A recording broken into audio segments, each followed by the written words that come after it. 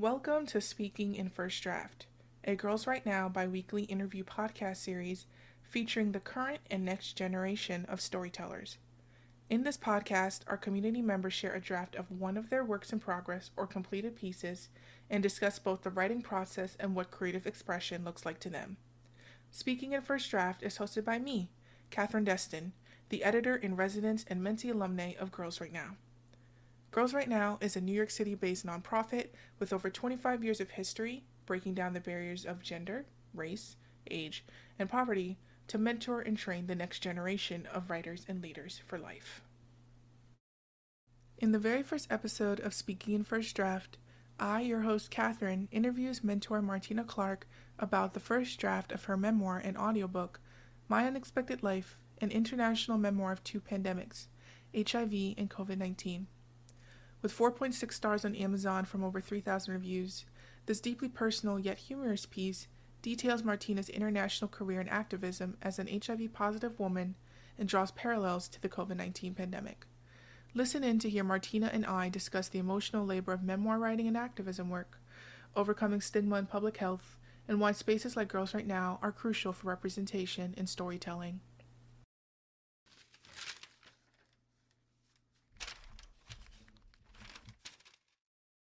Hello, everyone. Welcome to one of our first few episodes of Speaking in First Draft, a Girls Right Now podcast. I'm here with the awesome Martina Clark, who is going to share some of her work today. Martina, would you like to introduce yourself? Sure. Thank you so much for having me, Catherine. My name is Martina Clark, and I am a mentor with Girls Right Now. And I also teach at LaGuardia Community College for high school kids doing college classes early. And I have recently published a memoir. Recently is actually a year and a half ago, but the audiobook just came out 2 weeks ago. So I'm very excited to be here. That is so awesome. Congrats on the audiobook. Thank you. All right, so I'll let you go ahead and read your excerpt from My Unexpected Life, an international memoir of two pandemics, HIV and COVID-19. Wonderful. So the first part that I'm going to read is the original postscript when I finished the manuscript before it got to a publisher who was ready to send it out into the world. So it read as follows. As I finished this draft in March of 2017, I have been living with HIV for 25 years, nearly half my life. In that time, I have had the good fortune to work toward making the world a safer place for people like me living with HIV. This work has allowed me to set foot in over 90 countries around the world and do condom demonstrations in more than 50. My health remains strong, and I have been lucky enough to respond well to the treatment. I still hate taking the pills each day, but I am grateful that I have access to them. Many people do not, and that is unforgivable. The work of the mitigation of the pandemic still has a long way to go. Fortunately, science has made greater strides than society, and today, in North America and Europe, and increasingly in other regions, fewer babies are being born with HIV because of effective, affordable medical interventions. Since 1993, I have been enrolled in a natural history study of women living with HIV, WISE, or the Women's Interagency HIV Study, and the research done on our cohort has made a significant impact on the work that improves the lives. I would edit that now, but I will keep reading. At more than one international AIDS conference, I've seen our cohort referenced in research abstracts, and I feel proud to have been able to contribute to the work in my own way. HIV is no longer considered a death sentence, assuming people have access to healthcare and can start treatment in a timely and sustainable manner. And those treatments are, so far, much more tolerable than what we had before. A future with HIV is not a perfect one, but it is much brighter than it was in 1992, which, for those who haven't read the book yet, was when I was diagnosed. I have continued to do consulting with the United Nations system, and I feel a sense of pride in being able to do so. I have recently returned to the UN for a short contract with DPKO. The United States has a new president-elect whom I cannot bring myself to name. Working with peacekeeping operations feels like a good thing at this particular moment. The cycle continues. I have earned an MFA in creative writing and literature. I have been able to teach literature at the college level, which I loved, and I feel that teaching is where I'd like to shift my professional energies in the future. This manuscript was the final piece in earning my MFA. I now consider myself a writer and a teacher, as much as a public health consultant and HIV specialist. At long last, I met a man who said the magic words I so long to hear. I understand that you have HIV, and that sucks, but I don't care. I choose you. We've been together for years, and while nobody knows what the future will bring, for now it is a wonderful thing. My beautiful Coralie is now the mother of 2, and my partner has a grandson, so children continue to be in my life. Challenges come and go, but my life is good, and the one thing I know for sure is that I am not alone. Okay, so that was what was the version in 2017. Now I'm going to read what it ended up being as it was published in 2021. As I finish this memoir about HIV, I am also navigating a parallel journey with COVID-19. With HIV, my life was forever changed. With COVID, the entire world has shifted. There's no going back to normal. A new normal will emerge, eventually. As we as a nation and as a global community navigate this crisis, I am reminded of the extenuating factors that surrounded public health, in direct correlation to the tragedy of the HIV and AIDS, the issues, injustices, and rights, or lack thereof, of lesbian, gay, bisexual, transgender, queer, and non-binary people were brought to light. They'd always been there, but combating the pandemic necessitated facing these issues head-on. The LGBTQ community was front and center in the U.S. and beyond, in fighting for the rights of those living with HIV. Now, referring to 2020, a new reckoning is upon us. While millions huddled at home, unable to watch sports or go to the movies, we became glued to the news. On May 27th, the world watched a video of a murder recorded on a cell phone that immediately went viral. For 9 minutes and 29 seconds, Minnesota police officer Derek Chauvin calmly looked into the camera, hands in his pockets, knee firmly on George Floyd's neck, as his unarmed and helpless victim struggled for breath. When he finally died, the police brutality and racial injustice could no longer be swept under the rug. The pandemic made us a captive audience. We'd seen it for ourselves. Once again, this latest pandemic has caused inordinate death rates in marginalized groups, in Black, Indigenous, and other communities of color, in low-income populations, and among our senior citizens. Health inequities were exposed. Income disparities became more glaringly obvious than ever before. Social and racial injustice was on full display. And as it had been at the outset of the HIV/AIDS crisis, these issues had always been there. Society at large had simply chosen to ignore them. The massive AIDS activist movement led to positive changes in healthcare systems, accountability of researchers, and inclusion of those most directly impacted in decision-making processes. I am humbled to have had a tiny role. But the work is far from over, and silence is not an option. Until everyone enjoys a living wage, affordable access to quality care, education, and housing, I still have a lot of work to do. Currently, I do much of my activism through teaching our next generation how to amplify their voices through writing, speaking, and action. With this, I close this chapter and end this book. Tomorrow, I will continue fighting for racial and social justice. What will you do? Thank you so much, Martina, for that. Mm-hmm. Well, first off, what was it like reading both of them back to back? So reading them back to back, it made me realize that I had been kind of lazy in the first draft because I feel like the first versions read a little bit more like a blurb than a postscript. And I wasn't taking advantage of that page space to have a call to action for my readers. It was just sort of like, blah, blah, blah. These are the few things I forgot to mention in the actual book, so I'm going to throw them in here. And when I read the final version that ended up in the book, obviously the world had shifted. dramatically with COVID and lots of other things. But I feel like I wrote that much more consciously, in the sense that I needed to use every single word on every single page to encourage my readers to also do something in the world to make it a better place for everybody. So do you find it important? You said call to action. Is that something important to you to have in anything or the certain pieces that you write? I think that it is. And I think, of course, it depends on the piece. It depends on the piece. But I think that in almost everything I write, I try to have a call to action, or at the very least, highlight what a person can do to make a difference in the world, sort of subtly through the text, because I feel like there's so much that we all need to be doing.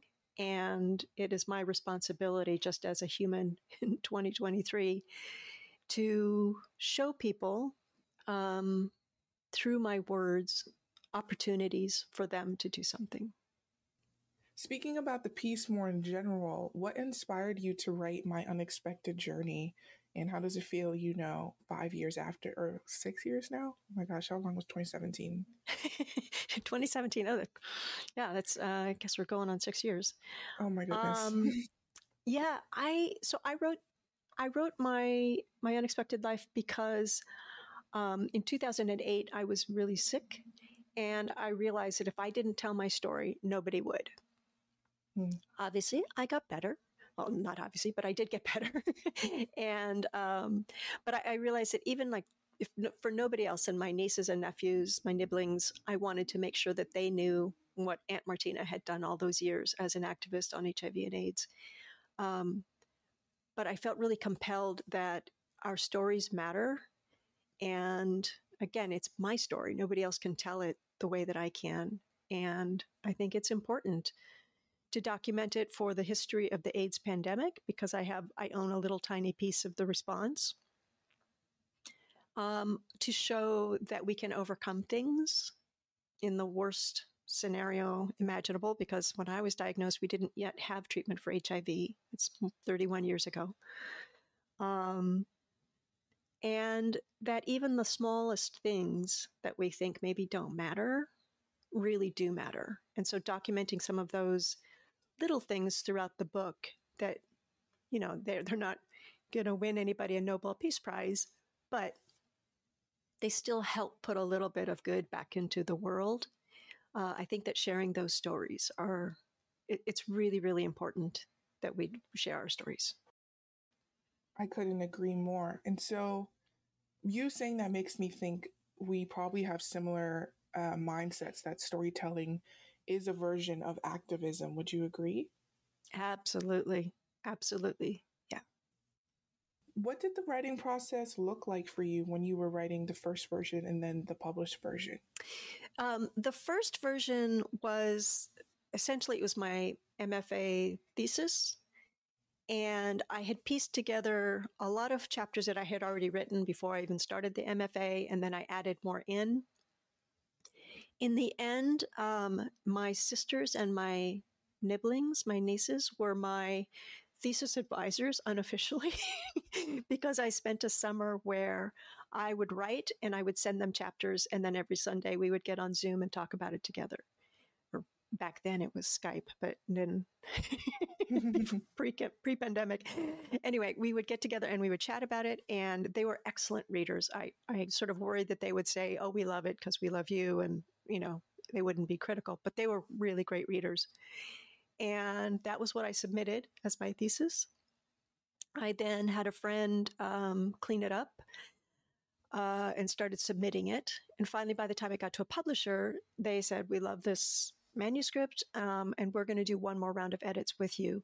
And that was actually fantastic, because the editor didn't know me as a person, and she didn't know any of my backstory. So she only knew what was in the book.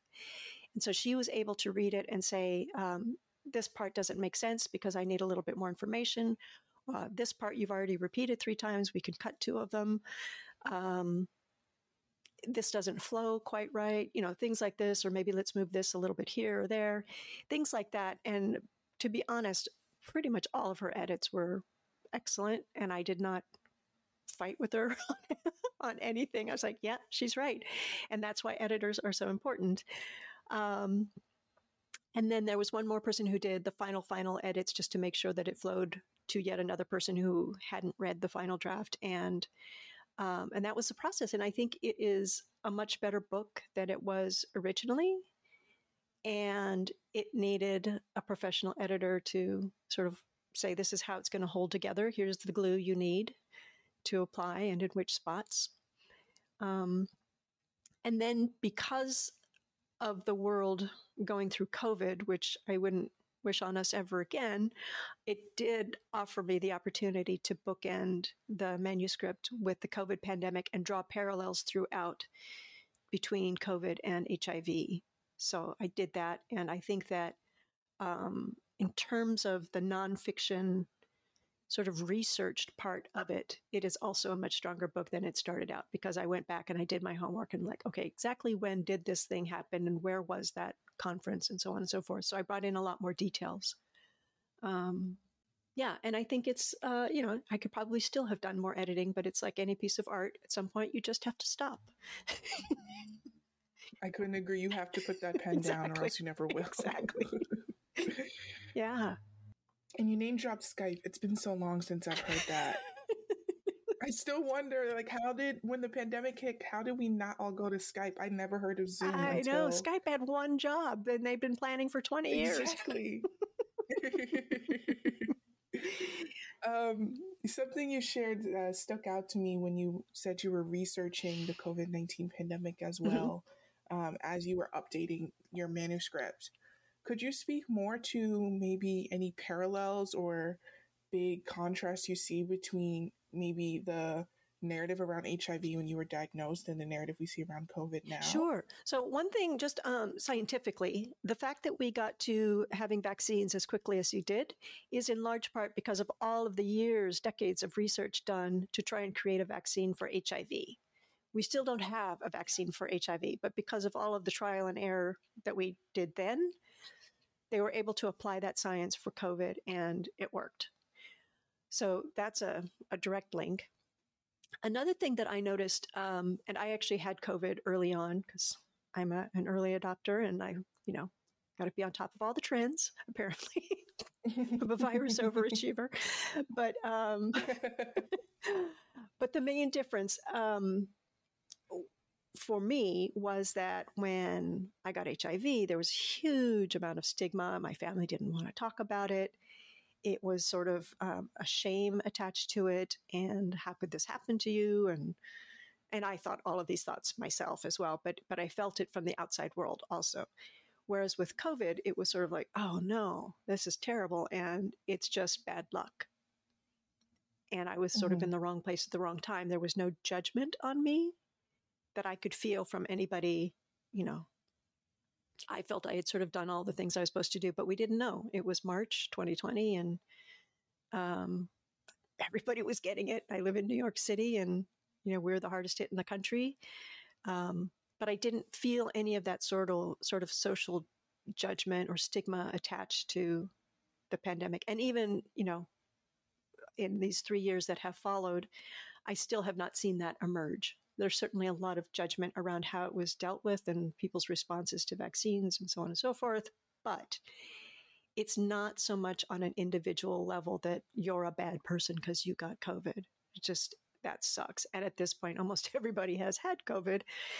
So that also is a huge difference. And then another thing that I will throw in is that during COVID, in San Francisco, for example, the funding that went to AIDS and HIV, a lot of it dried up and was redistributed towards COVID response, which in an emergency response makes sense, kind of, but it resulted in people with HIV becoming unhoused because their housing was no longer funded. It resulted in new infections because there weren't outreach programs to support people who were at risk, to lower vulnerabilities. a lot of that happened, and that was also bad management of public health funds, basically. I don't have a good answer for that one, but that certainly is a big issue. No, that definitely could be a whole other conversation about how public health and the perception of it and how it's changed over just the last 3 years. And I wonder, you know, when HIV first became something noticeable and something people couldn't ignore anymore, how did public health sort of shift, or how did people start thinking about themselves and how they could serve their communities? And it makes me think, I think COVID, with it being airborne and how common it is to receive it now or to get it. You spoke about stigma when you mentioned how because everyone has had it, seems like we've been able to avoid people being perceived as a bad person because they got it. What is worth noting is that with the HIV pandemic, you had a huge number of activists, particularly early on, who insisted that they needed a seat at the table. They needed to be a part of the decision-making process. And in part that was because early on in the 80s and early 90s, we didn't think we were going to live, right? These people with HIV are like, all right, you have HIV and maybe a couple of years to live. Why not be an activist? What have we got to lose? And that, I have seen that with other diseases, that has shifted forever, the way that public health responds, because there is no longer going to be a situation where people impacted by the disease are not going to have a voice. We have to still keep fighting for it because people forget, people retire, do people come on board, people have different back experiences, and so on and so forth. But the involvement of people living with HIV dramatically shifted the way that public health responded to the pandemic. And I think it has set up the way that already, even in the first months of COVID, I saw sort of patient advocacy groups forming on Facebook or whatever. There was research, people demanding that research happen, and people demanding that different research happen. And stop doing that, do this instead. There's been a voice of people maybe not heard as much as they would like to be, I can imagine. But it has, I think that the work on HIV made that possible for other things that happened in its wake, if you will. Yeah, I think that's noticeable too. And I'm really happy to see that, this time around, it seems like we're getting better at addressing things like COVID and viruses. Yeah, absolutely. You mentioned stigma earlier, and I think that's something that always tends to come up when people are talking about HIV. Mm-hmm. I want to ask you, how big of a role do you think stigma has on someone's diagnosis or treatment or living with an illness in general?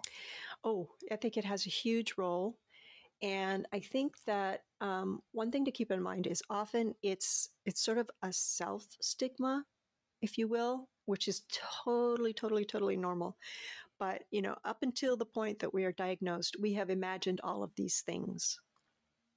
And then when the diagnosis happens, it's very common, I think, for people to apply those things to themselves, even if they're not true, because you imagine like, oh, this is what I thought about all those other people with that thing. Now it's me. I must be all of those things. And you sort of have to go through and process that. So I think step number one is to realize that you are exactly the same person you were the day before you got the diagnosis. You just now have this other thing to contend with. But I also think that people around you shift their perception of you. And I saw that a lot in my work. I used to work with the United Nations system, and I would go and do trainings on HIV. And I would start out as the specialist from whichever country office coming to do a training. And the minute I disclosed my own status, everything changed. I became that person with AIDS in the room. And some people would sort of, you would see them physically shift their body posture. Some people would just sort of start to ask me really personal, probing questions that were totally inappropriate. And I could see that all of those stigma influences, if you will, sort of came into the room in a very different way than they had even just 2 minutes before I had said something. And I think that science has done extraordinary work in creating, medications that are available for people with HIV now, huge difference than when the treatments first became available and so on and so forth. Stigma and society has not caught up. We're still dealing with that. And I still feel that even in 2023, that the minute I disclose to somebody, it's not a sort of palpable, visceral reaction, maybe the same way, but there's definitely like oh, I didn't know that. And I can sort of see all of the information getting restacked in their mind. Yeah, it's funny that when people say I didn't know that, you think, well, how would you? Wouldn't have told you until. Exactly. Yeah. And as we begin to wrap up, I have a few more questions. And so, as a woman with HIV and then having COVID in March 2020, do you think there's a gap in between what stories are shared, especially when it comes to HIV, or any gap in social consciousness about what HIV looks like? I do. And I think that my memoir, and this is not like to promote my memoir, but do that. One woman, for example, Sarah Schulman, who's a very well-known activist and writes a lot about HIV, she wrote a little blurb about, or not a blurb, but a review, and said that mine was a needed addition to the canon of books on HIV because women's stories are almost not told around HIV. There are very few memoirs of women living with HIV compared to the many memoirs of men living with HIV and people who have been caregivers of people living with HIV, despite the fact that globally more than half of the cases of HIV are women. And I think most people don't know that. And so the perception, what is represented in our stories and in the books that are available to read does not match up with the actual numbers. And so I think that our stories are really important. It's also important to tell the stories of people who are now aging with HIV, because this is a whole new phenomenon, that there's a whole bunch of us who are still alive and never thought we would be 20, 30, 40 years later. And that is a whole different world that we're navigating. And then I think with the people with COVID, I think the stories are also really important because there's a whole branch of medicine that also is, I think, called narrative medicine, where telling the stories of people living with a certain illness helps the medical community understand what's going on. So it's not just telling your doctor, I needed to take 2 aspirin because I had a headache on Thursday, but telling the ongoing sort of, this is what my life is like living with this thing and how it has changed me, helps them to fill in the gaps. So just on a very practical level, it's really important that we tell our stories. I couldn't agree more. And then what does it mean to tell these stories and create in a community like Girls Right Now as a mentor? I have been sort of a volunteer in and around Girls Right Now for a while, and then became a mentor this past fall.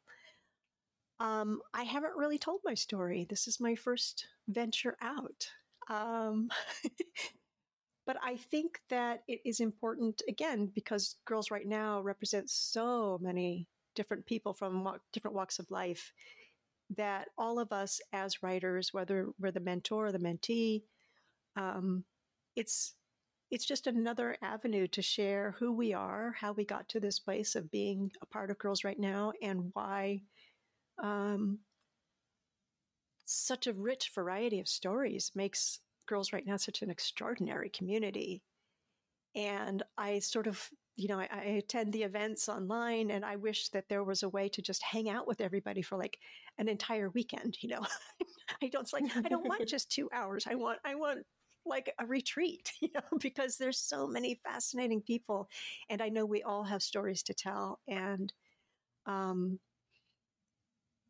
think it would be wonderful to have sort of a little library or bibliography of everybody's published work, or how to find that really easily, which of course is a monumental undertaking because Girls Right Now reaches so many people. But I would love to know more of the stories of the other people involved. Yeah. I'm so excited to see what we see at the end of this cohort, and what people will publish. Yes, absolutely. Is there anything else you'd like to share? I will just do a little, shameless self-promotion to say that again, my unexpected life, an international memoir of two pandemics, HIV and COVID-19, is available anywhere books are sold, but it is also now an audiobook, and I narrated it myself, and it has given me a lot of feels about AI. I think that people should still narrate their own books if they can.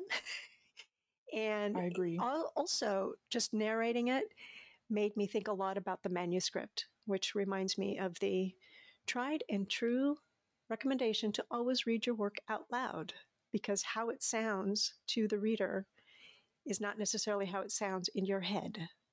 And having read my entire manuscript out loud into a microphone, I think there are still a few more things that I would have changed, and I will be a different writer the next time out. Awesome. I couldn't agree more. I still suck at reading out loud, but I know it's a must. You feel so outside of yourself. You're like, who wrote this? Yeah, it feels really weird, but it's an excellent tool. Yeah.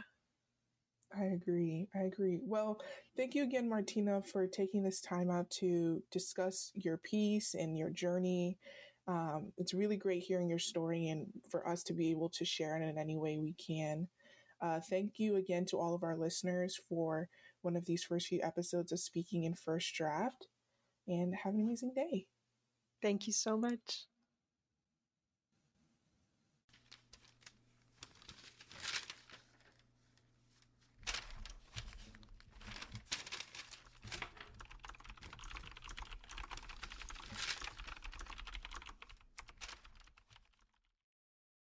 Thank you to Martina for sharing her work, her thoughts, and her conversation with us.